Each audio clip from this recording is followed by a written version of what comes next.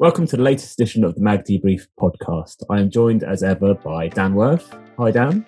Hello. And Gronya Hallahan. Hi, Gronya. Hello. We're going to discuss the 8th of January issue today, so let's get started. Okay, so the first feature we're going to look at is the cover feature, and Gronya's going to talk us through this one.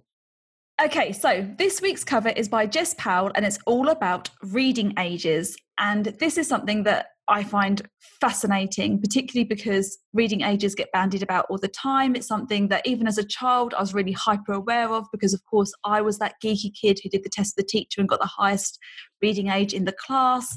Of course you were. Of course. And I was really, really proud of it. And you start to think, does it actually mean anything? Is there any real science behind this? And lots of teachers will hear talk about schools being this reading age and that reading age, and that's too challenging. And, you know, what does it all mean? So Jess Powell has a little look at this a very in-depth look, and pulls it all apart, and it's a really good read. So she describes it as data heaven or data hell when you first start looking at reading ages, and says that the expectations of reading ability is really quite problematic. And she illustrates this with a really good example. So you could get 100 9-year-olds and give them 30 words, varying from something really simple like bed, that they could all read, and chasse, which only some of them could read. On average, they get 20 right. Most, that's 68 of that 100, get between 17 and 23. That means that 20 would give you the average reading age of 9, but it's actually typical for a 9-year-old to get between 17 and 23. So that's a much bigger range, and it illustrates the way that this is quite complicated, and there's a lot more to it than just the number of words that they can read. And Jess says that it's a sliding scale, and we've got problems with labelling children. She talks to some different reading age assessors that actually say you probably shouldn't be using reading ages in isolation just on their own, and that perhaps scaled scores are another way that you could measure them.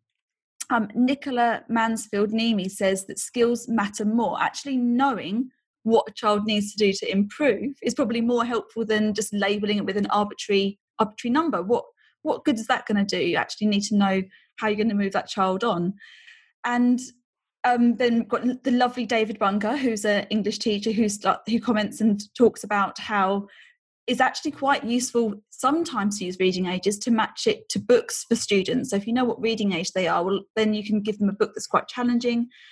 And Jess looks at this and pulls up the fact that the reading age of The Road is lower than Diary of a Wimpy Kid, but obviously The Road is all about a cannibalistic future of people in a terrible society where it's all gone terribly wrong, not appropriate for younger readers. So it's an interesting one. She talks to some people who have reading age-free zones in their libraries, and it's a really interesting read. I hadn't realised reading ages was such a thing. I mean, I can't remember ever being given one as a pupil. I don't know about you, Dan. I don't really know. I maybe they did exist, but if they did, it was probably something I was unaware of. And so, I mean, is this grown? I mean, I see it on Twitter now quite a lot. People saying, you know, there's been quite a few long threads where people have said, you know, how do you use your reading ages? And so is this something that's grown as the data and accountability has grown? You know, we can see that this child's working at the age of 8 when they're 9. What are you doing about it? Is that where it's stemming from? Schools love data, and it's a really nice measure that you can use, and you can show that you've progressed a child because look, when they came to us, they had this reading age, and now we've done this intervention and they've got this reading age, and it makes you feel like something that's actually beyond like that scientific, like the maths calculating of it. Like it makes you feel like you can control it, when really you can take and Jess explores this in the piece. She talks about how you can take like chunks of text, but that doesn't give you the picture of what the reading age is for the whole book. And you know, there's a really interesting thing. Did you know on Word you can look at what the reading age is on Word? When I read that, I was like, I want to know. I want to go and do that for all the articles I edit now, and to see what is the reading age of TES. But then that would go against the article, which says, well, even as you said, even the people that produce the reading age scores don't want you to use them. I mean, that's the weird thing about this feature is that, Jesse Ricketts from the Lara Lab at Royal Holloway basically says these aren't a good idea. They're not very accurate, and you could be falsely labeling a child if you do use reading ages. And then Jess Powell, who wrote the piece, goes to the manufacturers or the providers of these reading age tests, and they're going, no, I don't think they should use it either. And then the question is, okay, well, why are you giving them? And they say, well, people ask us for them. And it's this, okay, where does it end?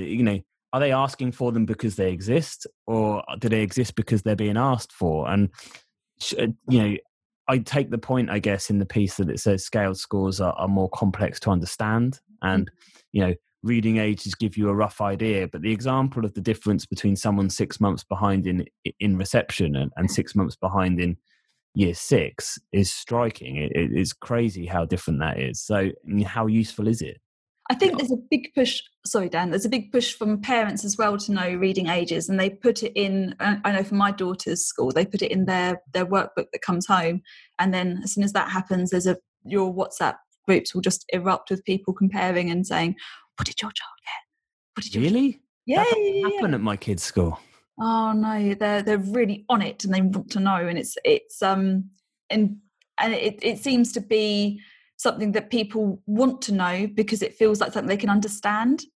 Yeah, that's exactly what I was going to say. I can understand how it's happened and why people want it, both teachers but also parents, because it's a way of just, even if it doesn't actually mean something, it sounds like it does, and it obviously does mean something. But it's just to say, I've got to read. My child has a reading age of a score of 782.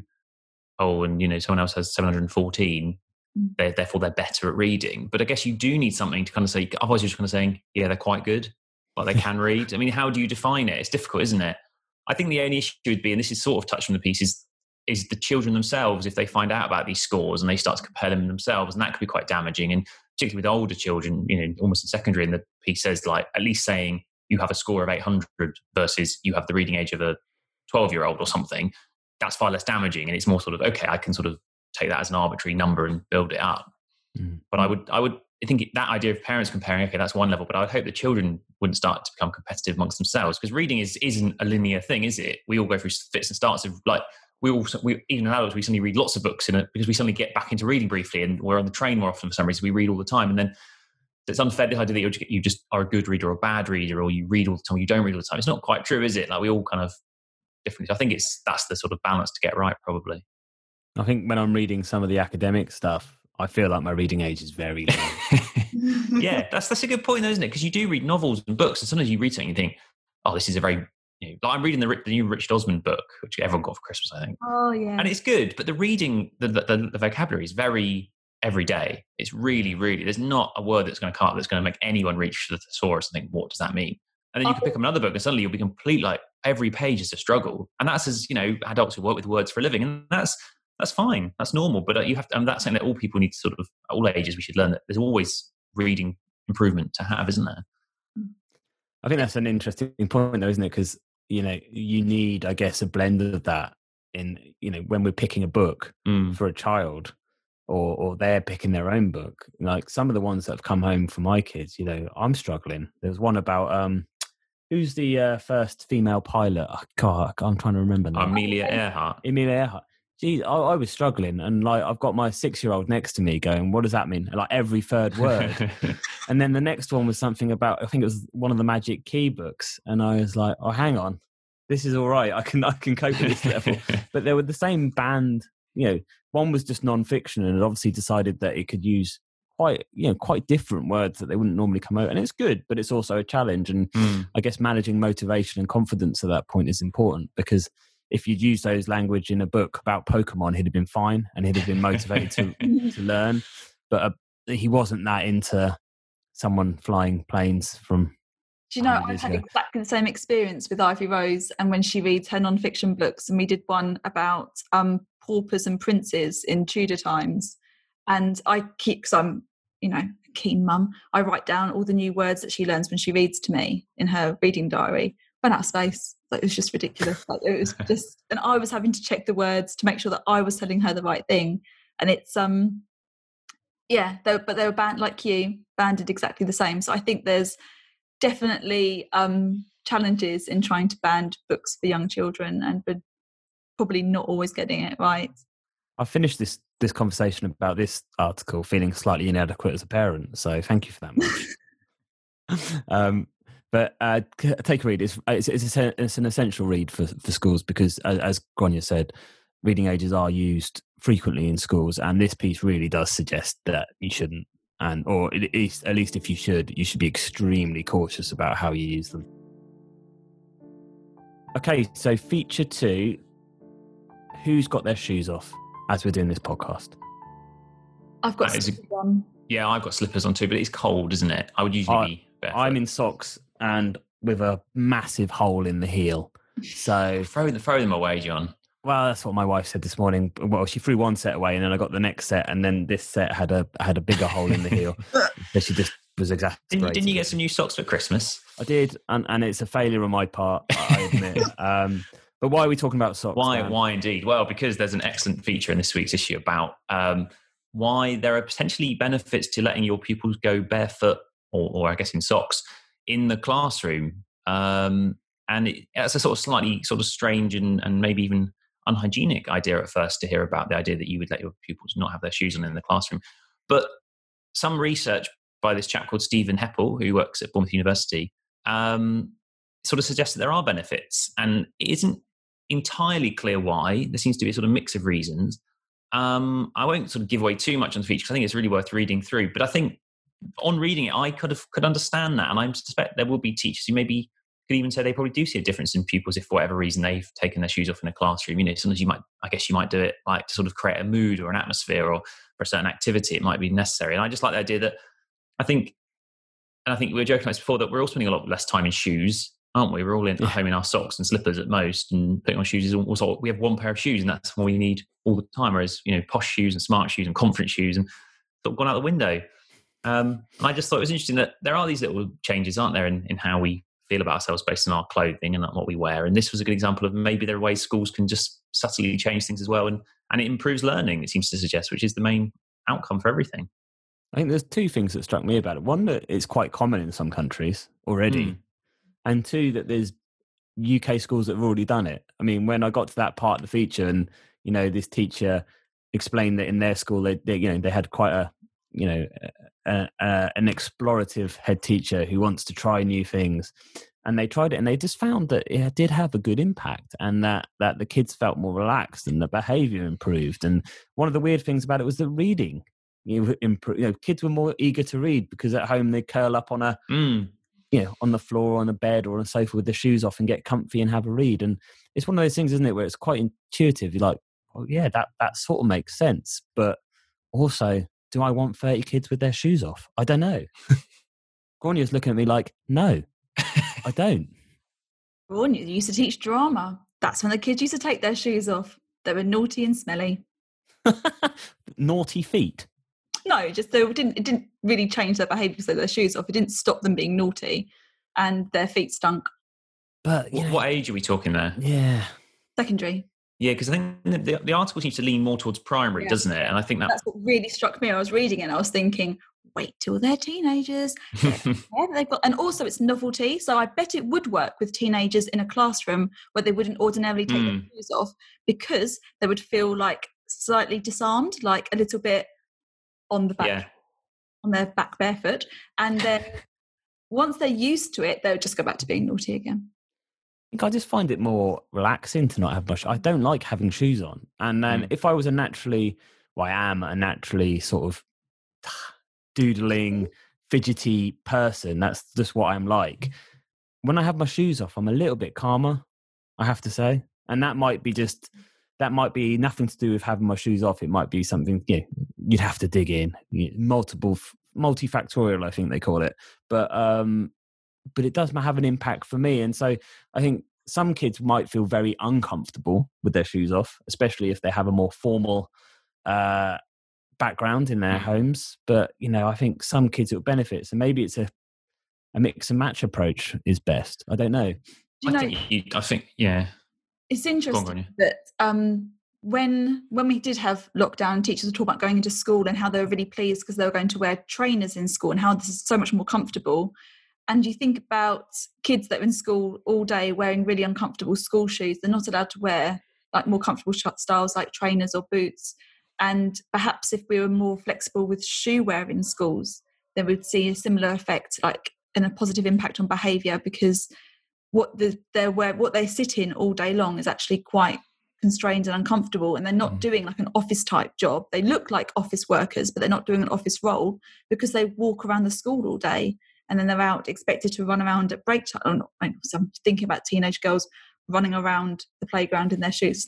Probably doesn't what happens, but I spoke to a head yesterday of a girls' school, and she told me that even the year 10s do skipping and running and things like that. So, and you shouldn't, like, what sort of shoes have they got on their feet to do that? Are they wearing trainers? it's a very good point, isn't it? And one of the points in the article is that a lot of the schools who do this abroad have outdoor and indoor shoes. And so, it's not as if, they're shedding the shoes and walking around bare feet. It's like some have slippers, some have the sort of a plimsoll inside the school.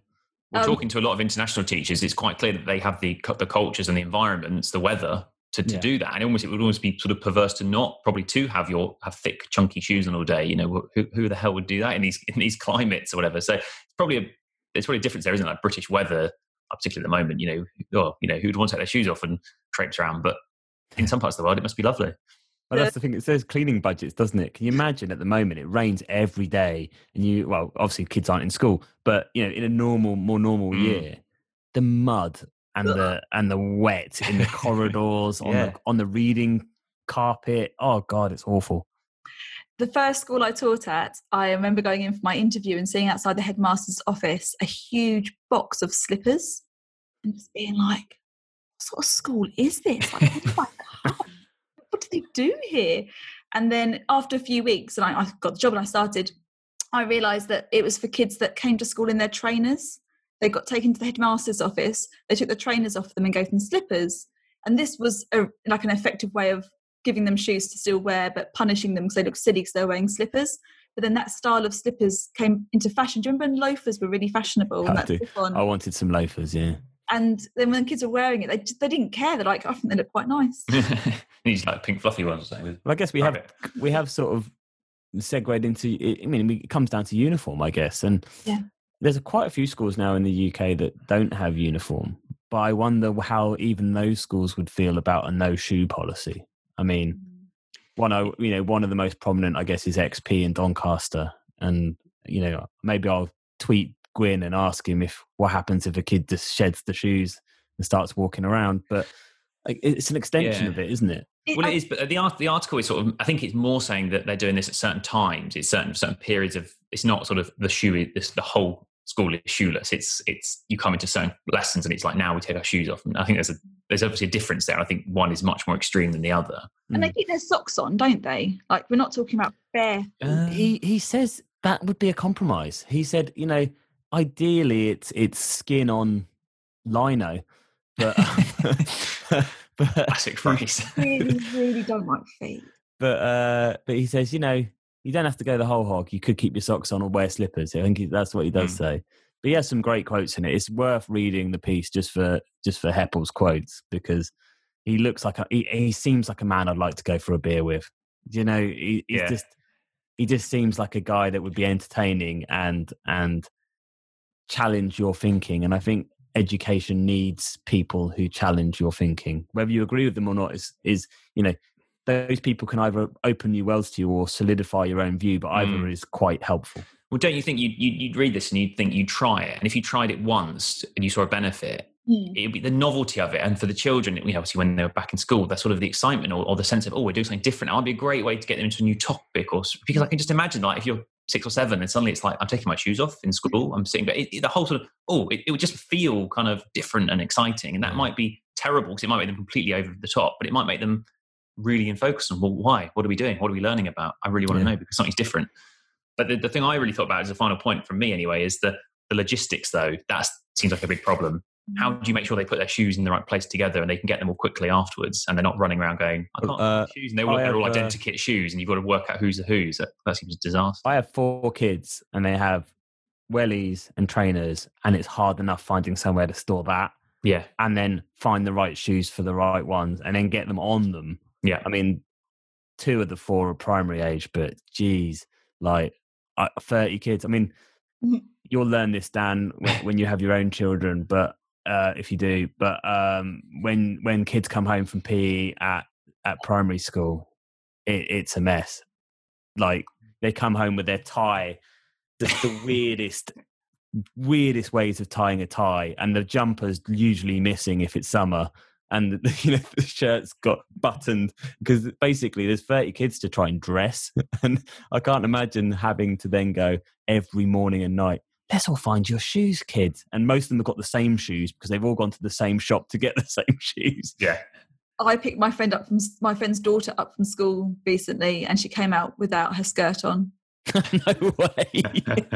And they'd gone swimming in the morning. It's like, how have you gone through the whole day and not noticed your skirt's not on? Like, go back in. I'm not taking you home like that. I was at fault once. I dropped my twins off at nursery, and my wife had laid the clothes out, and I got them to school, and I ushered them through, and I got there in the evening to pick them up, and the lovely Sarah came out, who's their key worker, and said, John, I didn't know whether they were supposed to have a skirt on.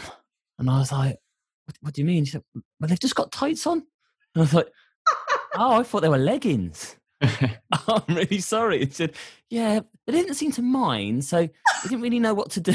I was like, oh my God, I sent my twins to nursery all day with just tights on. So parent fail again. There's going to be a theme across this. I think I'm a parent failure on the first feature. I'm a parent failure on the second feature. So we'll go to feature 3 now, I think, and see if I can still fail. Probably, yes, I probably will. The feature 3 is about blushing. Now, I am a horrible, horrible blusher. I can't really put a finger on why it happened and when. I can't remember not blushing. And I blush at different times. So, some people will blush when anyone's looking at them. I can actually stand in front of a wedding and deliver a best man speech, okay. But if 3 people talk to me randomly in a shop, I just glow like a traffic light. And I think it's maybe something to do with the unexpected nature of it, which takes us to this feature because, it's sort of seen as a silly thing. I remember at school, the kids going, oh, he's going red. And it's sort of like, oh, I'm going redder, cheers. And so we asked Chris to look into this and say, okay, how damaging is this? And it was incredibly serious for some people, the blushing. And school is the worst place to be as a blushing person. And so what Chris does is he takes us through the research, which is quite in its infancy, actually, for children, which surprised me as well. And you've got these guys just saying, do you know what? Like, for some kids, this is completely socially debilitating. And even at the sort of mild end, the sort of my end, well, maybe you'd call me severe, I don't know. Even the sort of the semi-severe stage, you will still avoid situations because of a fear of blushing. And I think that really struck me because I hated presentations. I hated being the center of attention. And, it really made me think about, okay, how can we support kids who are like that? Because actually you can't remove them from some of those situations because they need to be in them. It's part of life that you're going to have to be in front of someone. You're going to have to talk to someone unexpectedly. It's not like you can take the stimulus of the blushing away. So yeah, Chris goes into this and he gives some really interesting advice, I would say, to schools in that. Do either of you two suffer? I don't. No, I don't think I ever have, and I don't know why. I have always, particularly as a youngster, got nervous in the same situations you describe. Talking in public and whatnot was not something I sort of readily wanted to do. I mean, I could do it like in class presentations, but I wouldn't, be first put my hand up to do it. But I don't think I've ever suffered from blushing. But I 100% can imagine it must be, particularly for some people. I mean, it sounds like you were able to sort of laugh it off or go along with the joke, and that's quite a skill in some ways to be able to do that. Because some people won't. They'll really struggle, and they'll it would like double down on there. Like we're all a bit nervous about speaking, particularly as children. And then it becomes, you have this facial reaction you can't control that everyone then laughs at or points out. Well, that must be awful. Like in the same way that acne can be a problem for people as they're teenagers. Well, why wouldn't it be? Because it's a visual thing. You can't hide it. I can understand it must be very distressing potentially. And I think, I would imagine most teachers are probably aware of that and don't seek to exacerbate the situation. But I still think there may be sometimes where they sort of overlook that as like, no, that's something I need to sort of be mindful of. It's a problem for that pupil and I need to sort of not make it worse. How about you, Gráinne? Yeah, I blush. I get really embarrassed and I blush, especially if I don't think I blush in front of like big crowds. I'm not nervous about talking. I've never ever felt nervous about talking in front of big groups of people. And when I was little, I used to do a lot of like drama stuff and theatre stuff. I don't remember. I'm shocked. And that never made me blush. I don't remember blushing on stage, but I blush like in groups, and I remember blushing in that whole "you're going red, you're going red," and that's, I'm like, no, I'm not, and I clearly am. But yeah, I don't know. I hate it when you go, I'm going red, and everyone goes, no, you're not red, and you think, no, I can feel the heat coming, and they're going, you're not red at all yet, and oh no, now you are, now you're red. and do you know what, in the piece when it says why it happens, I mean, no one really knows, but a couple of theories. One is that you blush for the same reason as you do when the blood rushes to your face to sort of warm you, which was a bizarre thing because I don't think I've ever been that cold when I've been blushing. But the other point that I found more interesting was it's a communication. It's a sort of I'm struggling sign, I'm uncomfortable in this situation, and that it can actually endear people to you. That it's a sign of, it's a tool for, well, almost manipulating people into feeling sorry for you, which made me feel really bad. But yeah, I think the unknown nature of it and how bad it could be at the severe end was quite shocking to me, that there will be kids in your school whose fear of blushing could lead to a social anxiety disorder. And that made me think, wow, I mean, how many Senkos is this on the radar of, actually?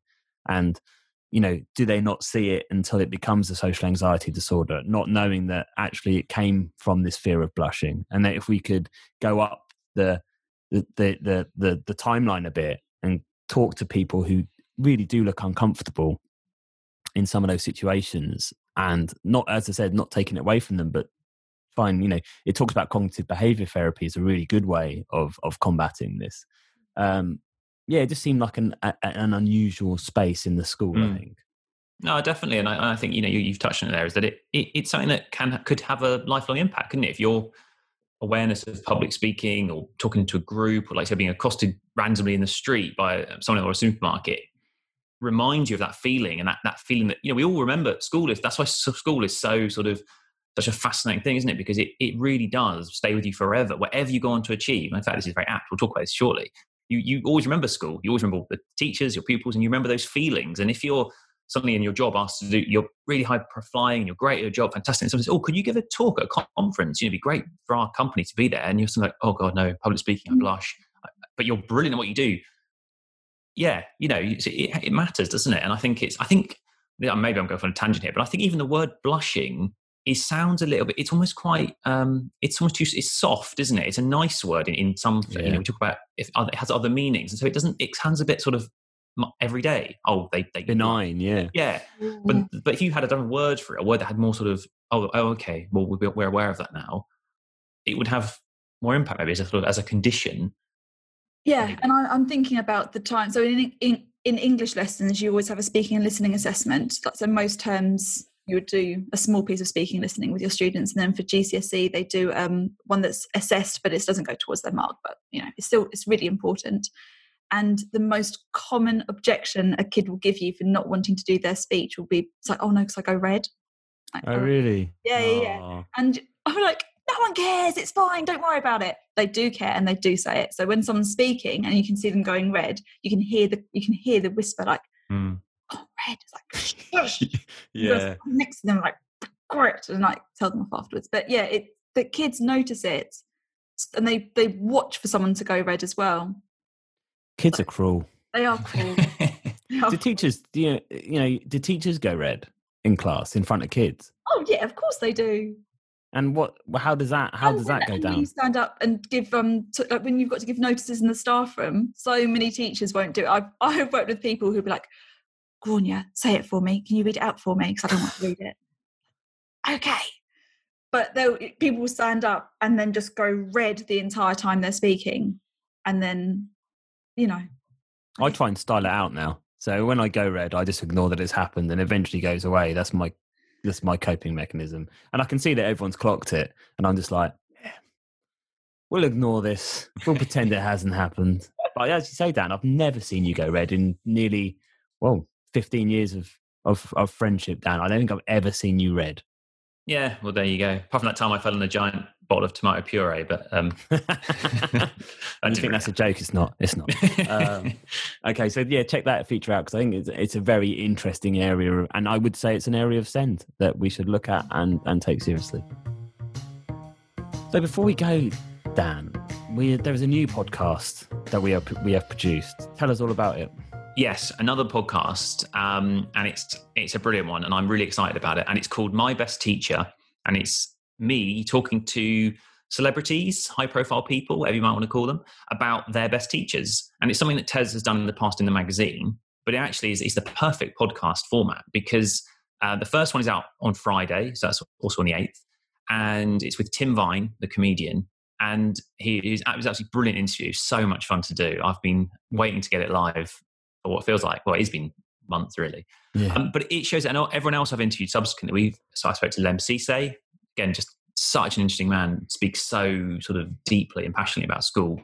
I spoke to Kate Clancy and so far Martin Roberts, and I've got some others in the pipeline. So they'll be coming out in due course. Martin Roberts, Martin Roberts. Hero. And again, such a nice man and such an interesting sort of thing, some of the things he's done with schools actually, with his NSPCC work and his book. But all of them, all these people, the moment you talk about school, they all have this, there's a sort of a hush, not I would say reverence, but a sort of, school, yes. And it might be, some of the stories are positive. We talk about, did they get into detentions? Did they go on good school trips? We talk about their best teacher, of course.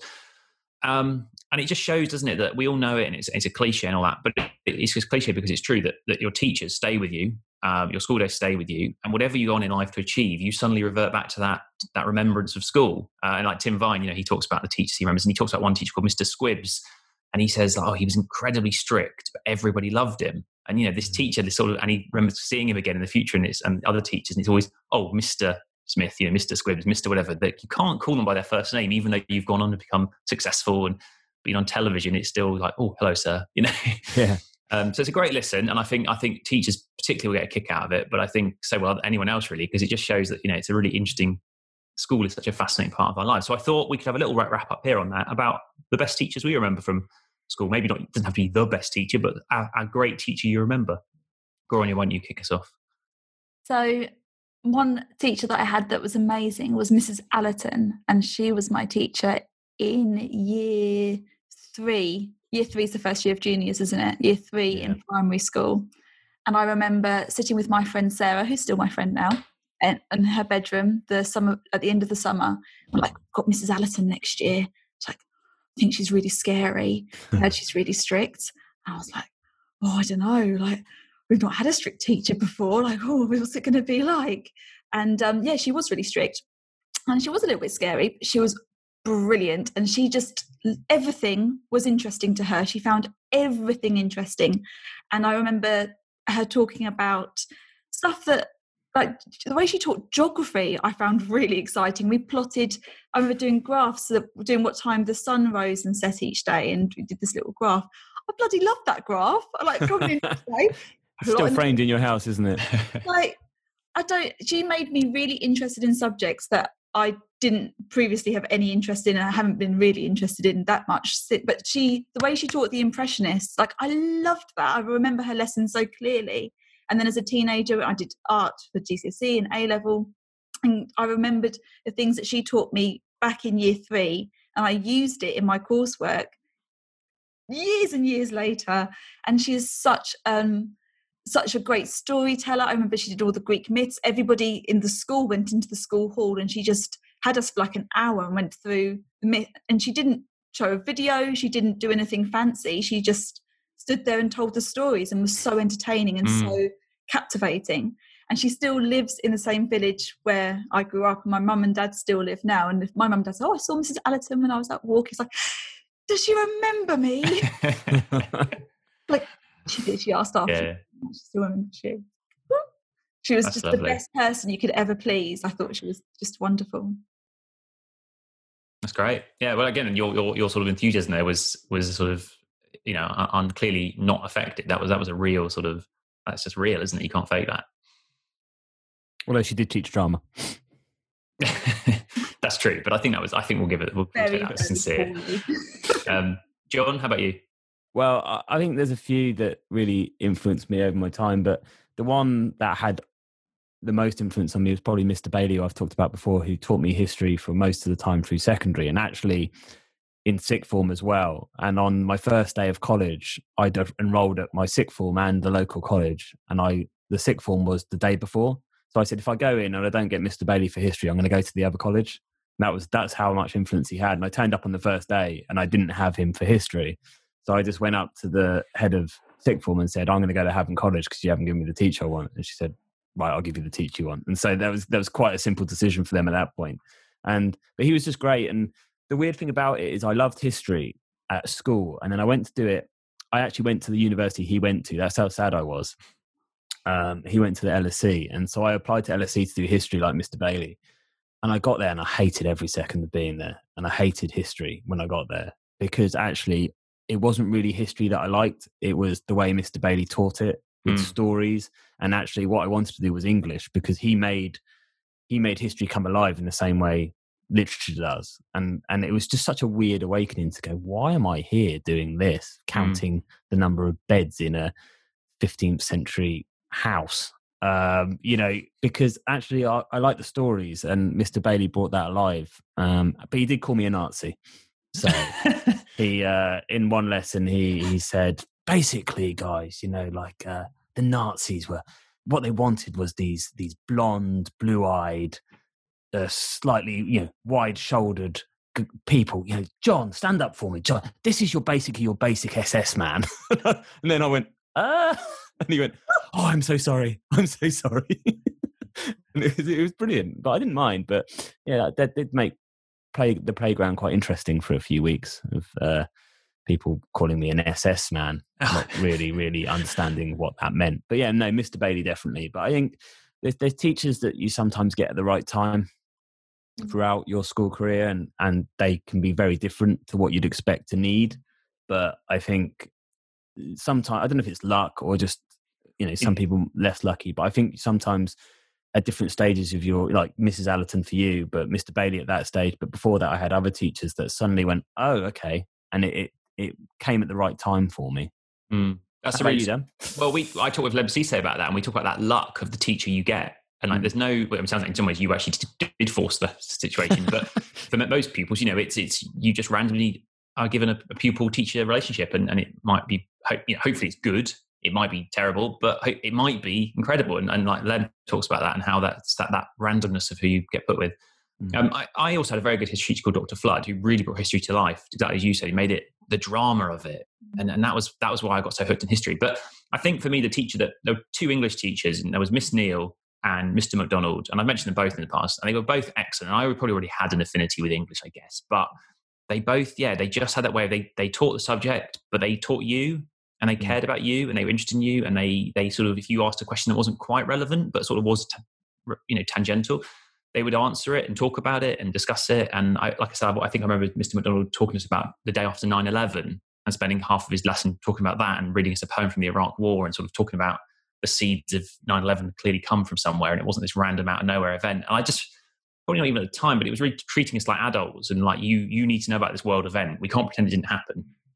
And various things like that. We did The Bell with Iris Murdoch, quite a deep novel, and he really made us read it and understand it, and didn't let us off the hook or anything like that. And just a really good teacher, and just someone I always would, if I think about school, I think, his lessons were great. I enjoyed them. I look forward to them. Went and sat down, kind of keen, wouldn't show that, but was like, oh yeah, English, Mr. MacDonald, great. And same with Miss Neal, she was great and it was fun. And she was cool, and she used to be in a band, or she was a singer, and she did cool stuff like that. So she was just interesting. Sounds like Dan might have had a thing for Miss Neal. No, it wasn't quite like that. But she's just good, just good lessons, just fun and engaging and interesting. And most of my teachers at school were very good too, but they were the lessons that I just enjoyed particularly.